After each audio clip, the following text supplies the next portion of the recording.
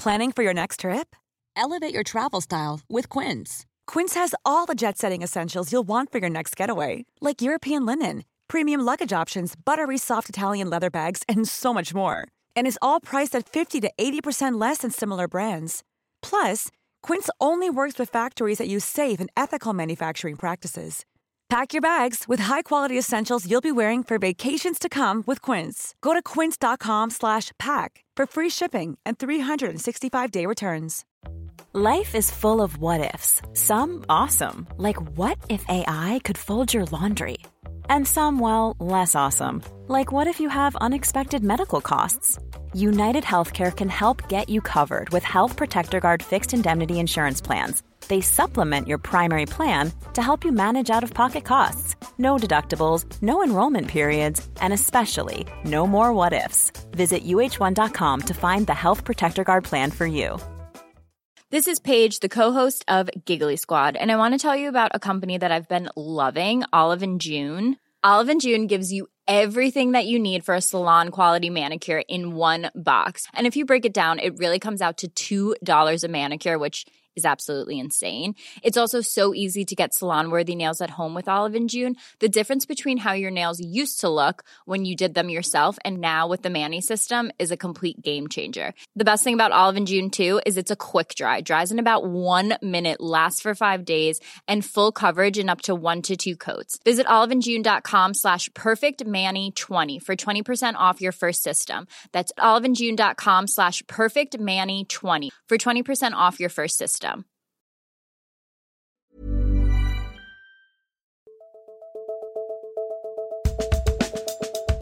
There is a mountain of research that suggests even a tree planted on a city block changes people's lives. Yeah. So if you take that concept and think about it within a school, a planted flower, a vegetable, a small box of herbs, these kinds of things, when tended and cared for, can lead to much more than they actually are or appear to be. Hello, and welcome to We the Children, the podcast where kids talk climate change. I'm your resident kid, Zachary, from Los Angeles, California. I may be 11, but I want to spark big change for my generation's future. And I'm Claire, Zach's teacher. I pop in from time to time to learn from Zach and brainstorm climate solutions.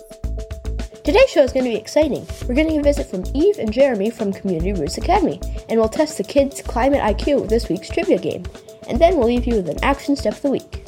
Waldo is on vacation right now, so instead of his report, I'm going to play some clips from an Earth Day event that I visited. Hi there, I'm at an Earth Day event at Community Roots Academy K-8 school in Southern California, and I'm going to go in and talk with some of the like-minded people about the state of the climate and what inspires them. Let's see what they have to say. Can you say your full name? Thank you. My full name is Susie Ramirez. I'm with Urban Ecology Studio. Do you have any experience with climate activism? Climate activism, I think I just live that way through my life. I don't actually go out and do any what I would consider activism type events, but just through my work, I think. What gives you the most hope for the future of our planet? Kids like you and kids like my daughters that are just doing everything they can to make the world a better place and studying and working to create change and live differently. Like, just accept it as the normal way of living is to live positively for our environment. It doesn't have to be actually change. It's just to just live that way, you know? We couldn't agree more. Thanks so much, Susie. Folks, if you want to check out her work, head over to urbanecologystudios.com. It's a great place to learn about how to grow a native edible garden and create a thriving ecosystem in your own backyard. I think I see someone else inspiring. What was your name again? Goldie. Thank you. So, first of all, do you have any experience with climate activism? Well, in third grade, I've learned a lot about climate. That's how we kind of discovered our project groups. Because we did biomes, and I was in coastal, and we had to do the rainfall and know all that and the climate of that kind of biome to know what group you're in. What gives you the most hope for our future?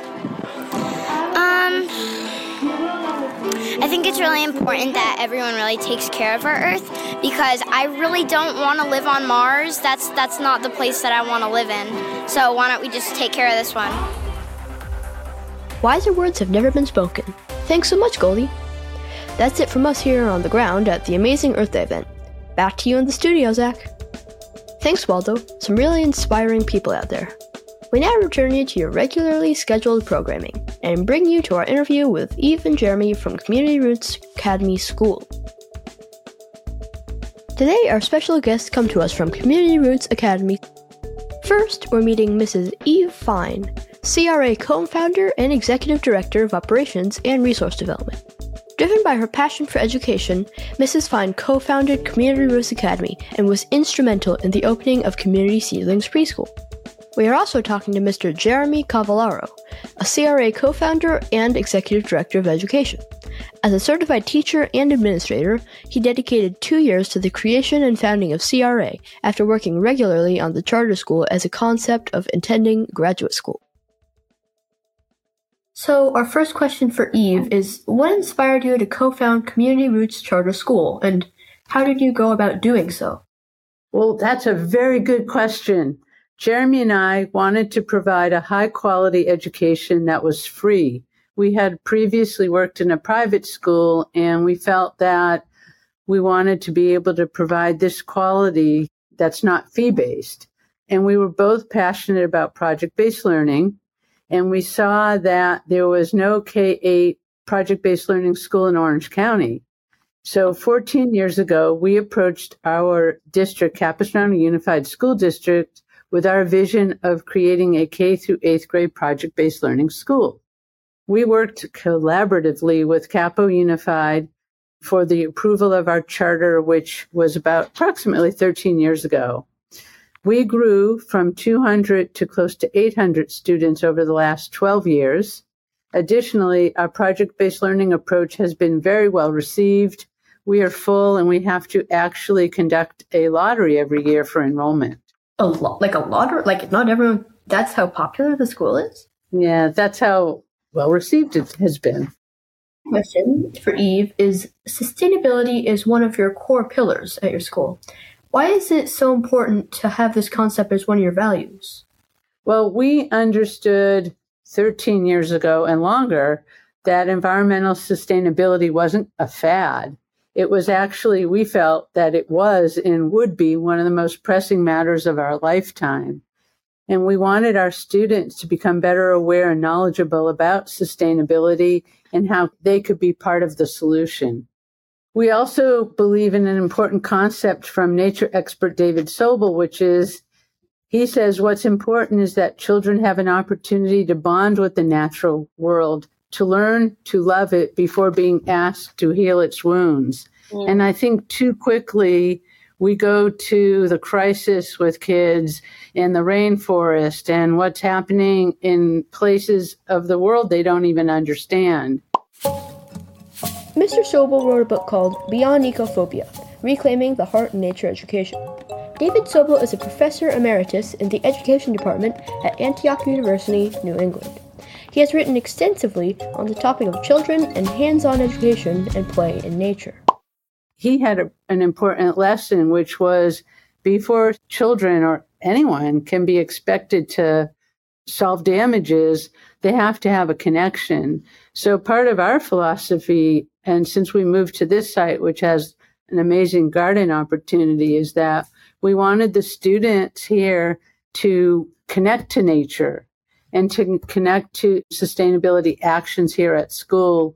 We have a really robust Green Champs program. They were featured on Earth Day with all the things that they're doing. And we feel that it's really important for our students to connect, and that if we can connect them to the school and caring for the garden and their environment, hopefully it'll expand to their community and beyond. But we really felt that you can't go big until you go local. That they have connection with nature before they can act, also. Sort of tap into the SEL part of it as well. Yeah, why should they care about these big, why should they care about decreasing their carbon footprint if they have a predisposition to caring? How do you engage families in environmental learning? During the COVID time, we were really for 2.5 years, we didn't even have, it was just students on campus. We didn't have parents. We didn't have programs that we used to have. So since the restrictions of COVID have been lifted, we've been able to re-engage our parents. We had our speaker, Heather White, whom you know. Yeah. She came and spoke to the parent. Whenever we have a speaker come to talk with our students and our teachers, we always try to have them talk with our parents as well, because we understand we're all partners. For those of you who may have missed the episode where I chatted with author and climate leader Heather White, check out episode 11 and hear Heather talk about eco-anxiety as well as finding a green superpower. Cool stuff. So she came and spoke to our parents. We hosted a book club with our parents with her book, One Green Thing. And, we had a huge participation of our families at our Earth Day Festival. And in past, we've involved parents in initiatives like Trashless Tuesday, where we've asked them to help pack their kids with reusables. And Eve, our last question for you is, what skills and knowledge do you hope your students graduate with and, take into the world? Well, I think that the project-based learning is perfect for developing those skills. There's a lot of different skills, and Jeremy can speak to this maybe when he talks, because the educational program is really in his domain. But the principles of project-based learning are part of the principles, or not principles, but part of the skills that we want them to develop is a sense of advocacy and efficacy. So even in kindergarten, Jeremy can explain, they're given a real world problem and they're tasked to try to figure it out, how to solve the problem. And even starting in kindergarten, we want them to understand that they can be advocates of whatever it is and that they have a sense of efficacy. And that's part and parcel of the project-based learning. So I think that environmental sustainability and the One Green Thing and all of that, it really fits into our project-based learning, which is that we want our students to feel that they can be advocates for change and they have efficacy, self-efficacy, that it's not issues or challenges aren't beyond their capability, but we're developing those skills here for them to be advocates and have self-efficacy. Thanks, Eve. You're welcome. So now we'll go on to questions with Jeremy. So Jeremy, our first question for you is, how does your climate curriculum evolve to meet the needs of early childhood students to middle school students? Well, I think that Eve really started to talk about it, and it really starts with building a love for nature and an understanding of all things that are, based in science and the beauty and the joy connected with it. And Eve even talked about it. We have a kindergarten project. I have an example here. This is students that are advocating. They're called Change the Life of a Seal. And it's a partnership with the Pacific Marine Mammal Center, where kids, they raise money, and our school as a whole raise money in order to rehabilitate some seals. But the work that we do within the school is the kids write kind of the life story of a seal and what that might be like. And so we teach them the skills of empathy and understanding. But really, I want to echo what Eve is saying, and that David Sobel wrote so well about, you can't solve problems for things that you don't care about, that you're not passionate about. So even though this is talking about saving these seals, we don't dive into like, people are causing problems for the seals and now they're all going to die. That's too much. It's way too heavy for a 5-year-old, right? And we are really intentional about that, and not just in environmental senses. We don't talk about war and horrifying things with young children either, even though they exist. We do believe in telling kids the truth, but we don't talk about things in those kinds of terms, the way that we can get a little bit more in depth with middle school students. So our curriculum evolves in that way, where the problems or the things that we're looking at, the projects that we're doing, are kind of building an appreciation and affection. And then as students get older, they evolve to actually tackling some of these thorny problems. And they really are complicated. There are major downsides to recycling. There are all these issues that have to really be grappled with, because Eve said, we want kids to have self-efficacy when they leave, and we want them to understand and be advocates, but we don't want them to be narrow-minded and blind to the realities around them, and that things are not black and white. Mm-hmm. There are many shades of gray. We've talked about that a lot, Zach, right? About having to how do you transmit a message that is heavy or complex? How do you transmit that and empower students to tackle big problems in an age-appropriate way? And it's so nuanced. It's so tricky to not inspire anxiety and try to empower instead. As educators, it's definitely a tall order. It sounds like you guys are very mindful of that. Yeah, for sure. It's, just thinking in particular with the SEAL project, even this can be woven into a more complex issue. But for these kids, they happen to get to see the SEALs be rehabilitated and released. So for them, the problem is solved and it's resolved and they feel empowered. How would you recommend weaving environmental literacy and climate awareness into existing curriculums at school without a specific program? Geez. I have a couple of suggestions, and I don't want to sound repetitive, but whatever organization that is trying to develop change, it has to come from a passion. So whatever the assets of that school are, if you've got a planter box or a pet that everybody cares for, or whatever it is about building that connection for all, and then trying to empower them to to build more, to grow more, to add another planter box or whatever it is. And I think that you have to start with what you have, and whether that's one inspired person, a small group of people, you have to be willing to build from there. This might go into what you were saying before, but I think that this book is this is the book that Eve and I have both referenced by David Sobel, and it's so simple and short that it wouldn't take any adult more than maybe an hour to read.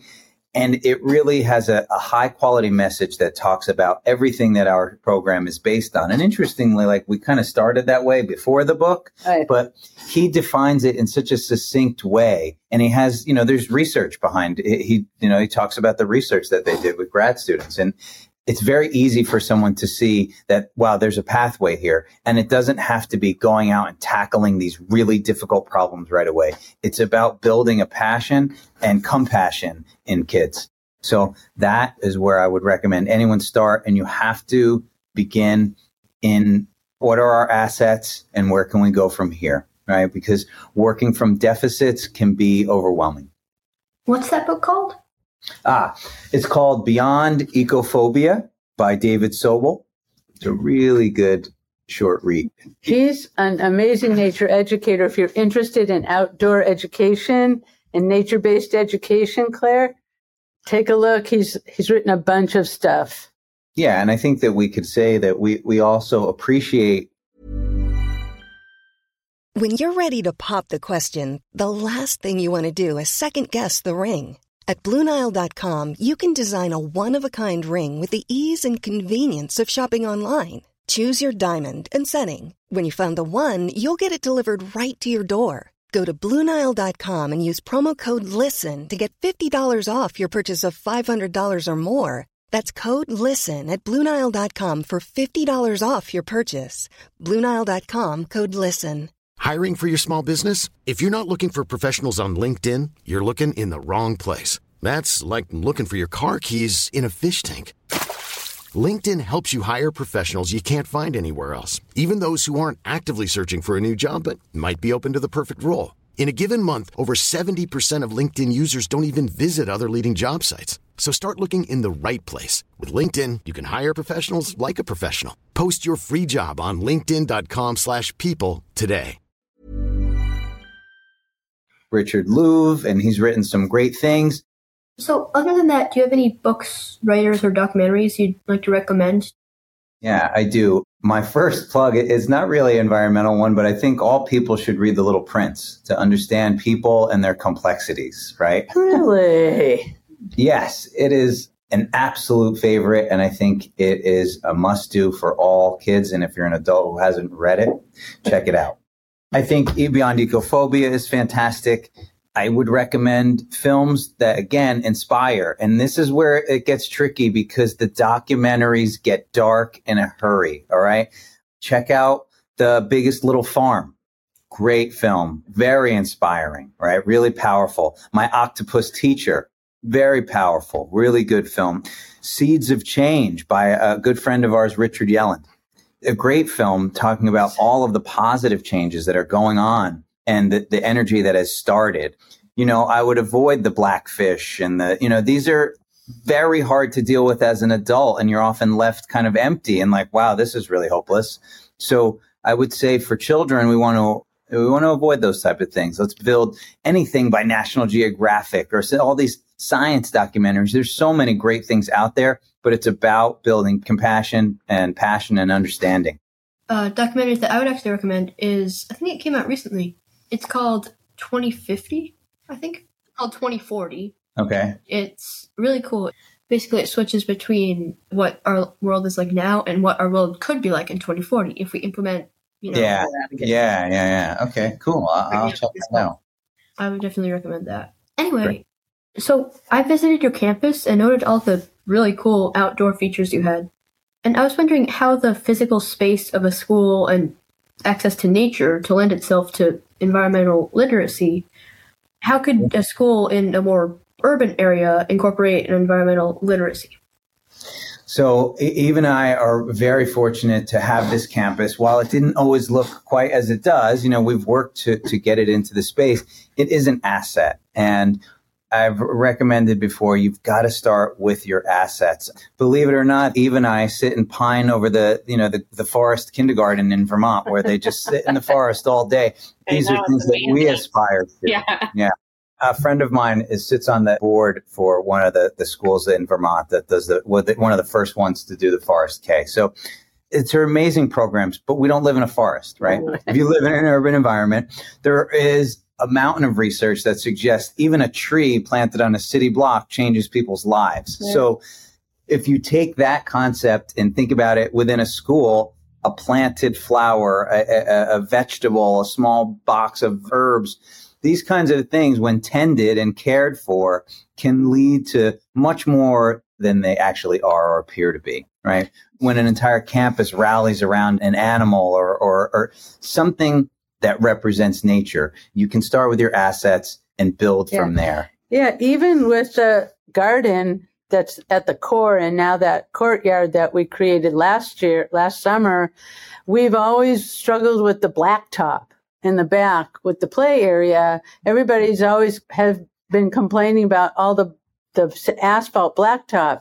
So we actually did build it's called the recess bench, but it's a bench where the kids can sit, but it's also a planter bed as well. So there's what Jeremy's saying is, we know we're fortunate. We take advantage of it and we don't take it for granted. But there are things that you can do if you're not in a suburban school area like ours. And much like the Biggest Little Farm, sometimes you try things and don't work. We've learned that planters on tarmac is very difficult. You have to treat the soil differently. It dries them, and we try to keep students involved in that learning process. And, if we plant something that dies, we talk about it. We just don't discard it and kind of keep trying to do the same thing. So that's really important. But an important message is that you can bring the natural world into anywhere. And it's just a matter of how you frame it and how you look at it. Yeah, we actually have a nature-based preschool, Community Seedlings. It's amazing. It's a Reggio-inspired preschool, and nature is really important. But even there's the notion of bringing the indoors out and the outdoors in. And that's something we've actually done in kindergarten here, which is bring the nature in. Yes, it's great to go out, but there's the idea of bringing the outside in as well. And anyone can do that, no matter where you are. You can bring the outside in. Good point. Now, I have a question for both of you. What are some steps a student like me or a family like mine could take to advocate for more environmental literacy in a classroom at their school?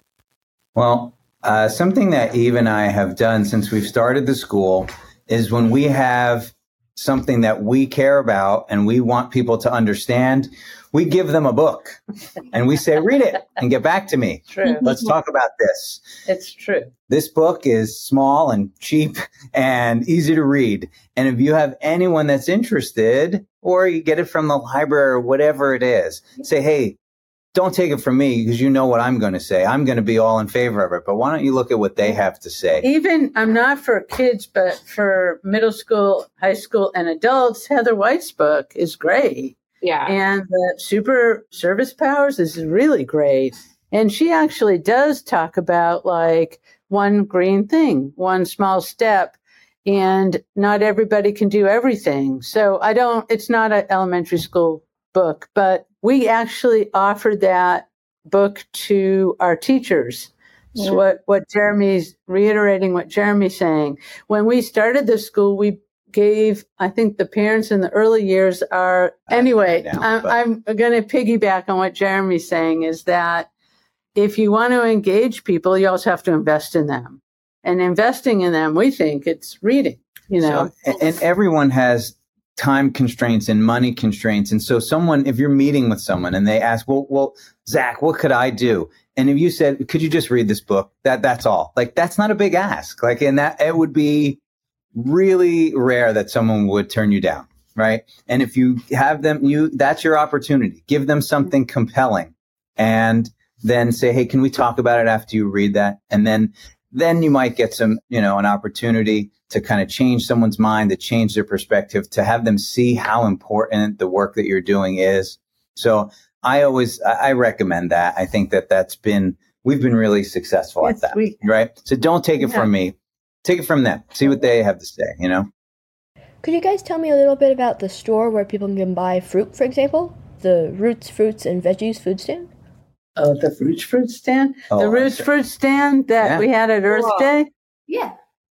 Oh, well, that's actually the physical stand was made by one of our parents, Gary Herson, and he and his wife were in charge of that on that day. But what was really cool about that on that day was everything that we sold was made and donated by parents or community people. So the fruit was donated from a local farm called Tanaka Farm. And then they got parents to make everything that was sold at that Roots Fruit stand. It was something that we had tried to do right prior to COVID. We created that. We were going to do some kind of a stand sale on a regular basis. We had a couple of successful runs. And then we had, this was our first, since COVID, the Earth Days Festival was one of our first huge events. So this is an area where I do have to, admit that we are a unique environment in that we put out an email to parents that said, hey, if you have fruit trees and extra produce that you grow at your house, can you bring them in? And we're going to do that. And we actually got like a lot of response so we're fortunate that we have that type of parent body that we have that ability, whereas in an urban setting that it is unlikely that people are going to have all of this, but yet you can still, like we did for this event, collaborate with another organization that would be willing to kind of promote that. And we also were a stop at various times for the organic co-op, the farm when that was, before Environmental Nature Center owned it. Oh, yeah. Well, the other thing is that I think that there's probably connections with farms. I think that if any school can make a connection with a farm, that's really amazing. And we've developed a connection with Tanaka Farms and a couple other farms. And that's the power of kind of having kids eat out of our garden. One, that it tastes amazing. They eat things they would have never eaten. And it really speaks to that idea of building the passion and if they're the ones who grew it and cooked it and ate it, then you're more likely to get that zucchini passed on the dinner plate. Thanks so much for coming on the show, Eve and Jeremy. And now, it's time to test your climate knowledge with some, you guessed it, trivia. With kids, for kids, by kids. Let's do this. Today, playing are the Green Champs from Community Roots Academy. Hey everyone, please introduce yourselves and tell us about the Green Champs. Hi, I'm Ellen. Hi, I'm Milo. And I'm Dylan. And we are the Green Champs of CRAs. Every year, the students of CRA get a chance to apply for a special program called Green Champs. Students can fill out an optional form, and our amazing program director, Ms. Shea, will pick 10 students in grades 3 to 5. We have 30 Green Champs plus a special intro program that just started out this year. All Green Champs have days where they go down to younger classes and teach them about helping our Earth. We all go on a ship for 15 minutes per week. So there are different roles we do. There's the trash grabber, which you pick up loose trash and with the grabber. And then there's the share table host, where kids can put lunch into the hot lunch that the school provides into the basket, and people can pick them out of the basket if they want it. And then there's the sticker supplier, which is or stamps, which is if you quiz them, this thing goes in this bin, and if they get correct, we give them a sticker or a stamp. We also hold events to educate kids and adults alike, so they can learn how to take better care of our Earth. That is perhaps for future generations to come. Wow, that's so cool. Seems like all schools should use a Green Champs group. Question number 1. What causes the warming of Earth's temperature, otherwise known as climate change? Is it A, burning fossil fuels, B, factory farming, C, plastic pollution, or D, all of the above? D. Correct. The answer is D, all of the above. Climate change is caused by burning fossil fuels, factory farming, and plastic pollution. What happens when the ice caps and glaciers melt due to a warming planet? A, all drinking water will be salty. B, humans will be able to swim more. C, sea levels will rise. Or D, ocean animals will have a cleaner habitat. I think C. Correct. The answer is C. Sea levels will rise. When an animal population is nearing extinction, we consider them to be A, hunted, B, endangered, C, popular, or D, sick/diseased. Endangered. Correct. B.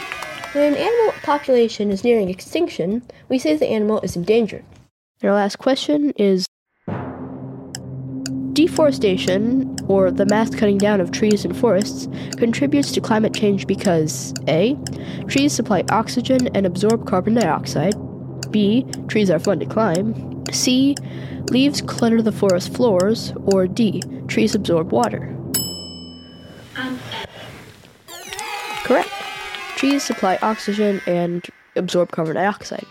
Alright, that's it. Thanks for coming on. You really know your climate trivia. Wow, they really know their stuff. Alright folks, let's wrap up this interview with our weekly action step.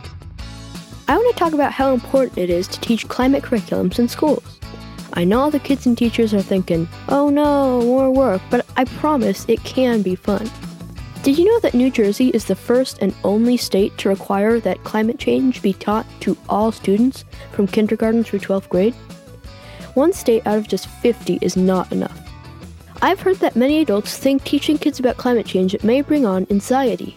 Building a curriculum appropriate for each grade will reduce anxiety if it's focused on solutions. Let's start in kindergarten. I wouldn't suggest talking about the doom and gloom of climate change, but use something fun and relatable to teach the younger students. The kids could draw a polar bear, and then talk about the ice habitat where they live and how we can help reduce the melting of the polar ice. As the kids think through the problem to find a solution, they engage in climate solutions. Climate curriculums can be incorporated into each year based on age, and the students will feel empowered and hopeful for the future of our planet. Here are the facts from a recent NPR poll. More than 80% of parents in the US support the teaching of climate change. And that support crosses political divides. 67% of Republicans and 90% of Democrats agree that the subject needs to be taught in school. A separate poll of teachers found that they are even more supportive, with 86% agreeing that climate change must be taught in schools. Teaching climate change in a manageable way and using problem-solving techniques help kids take part in positive change in our world and our future. Well, that's our show, folks. As always, I'd love to hear from anyone who wants to share feedback about the podcast. Please feel free to message me through our social media. It's pretty cool. Special thanks to our guests today, Eve and Jeremy from Community Roots Academy, as well as the student Green Champs for playing trivia with us today. I also want to thank the amazing community at CRA, and thank you for inviting me to your Earth Day event. It was great fun. I also want to thank my parents, my buddy Waldo, my teacher Claire, as well as Dylan and the producers and engineers over at Resonate Recordings. Last but not least, you, the listener, for tuning in to We the Children podcast. Find us on social media at We the Children podcast, and don't hesitate to reach out. Remember, if we act together, we, the children, can inspire hope and create change for our climate. Tune in next time for more climate content. I know the planet is warming, but try to stay cool. This is Zachary James signing off.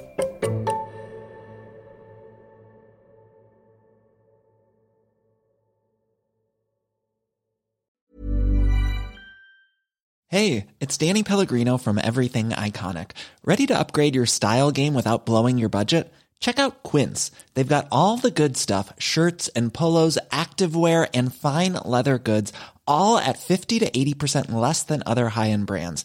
And the best part? They're all about safe, ethical, and responsible manufacturing.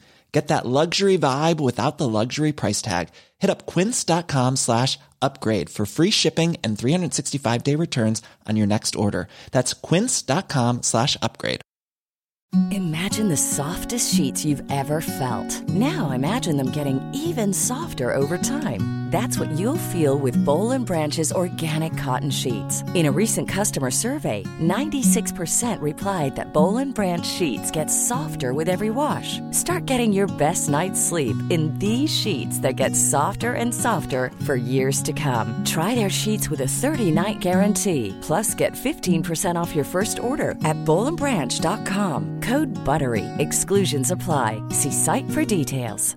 Hi, I'm Daniel, founder of Pretty Litter. Did you know cats tend to hide symptoms of sickness and pain? I learned this the hard way after losing my cat, Gingy. So I created Pretty Litter, a health monitoring litter that helps detect early signs of illness by changing colors, saving you money and potentially your cat's life. Pretty Litter is veterinarian developed, and it's the easiest way to keep tabs on your fur baby's health right at home. Go to prettylitter.com and use code ACAST for 20% off your first order and a free cat toy. Terms and conditions apply. See site for details.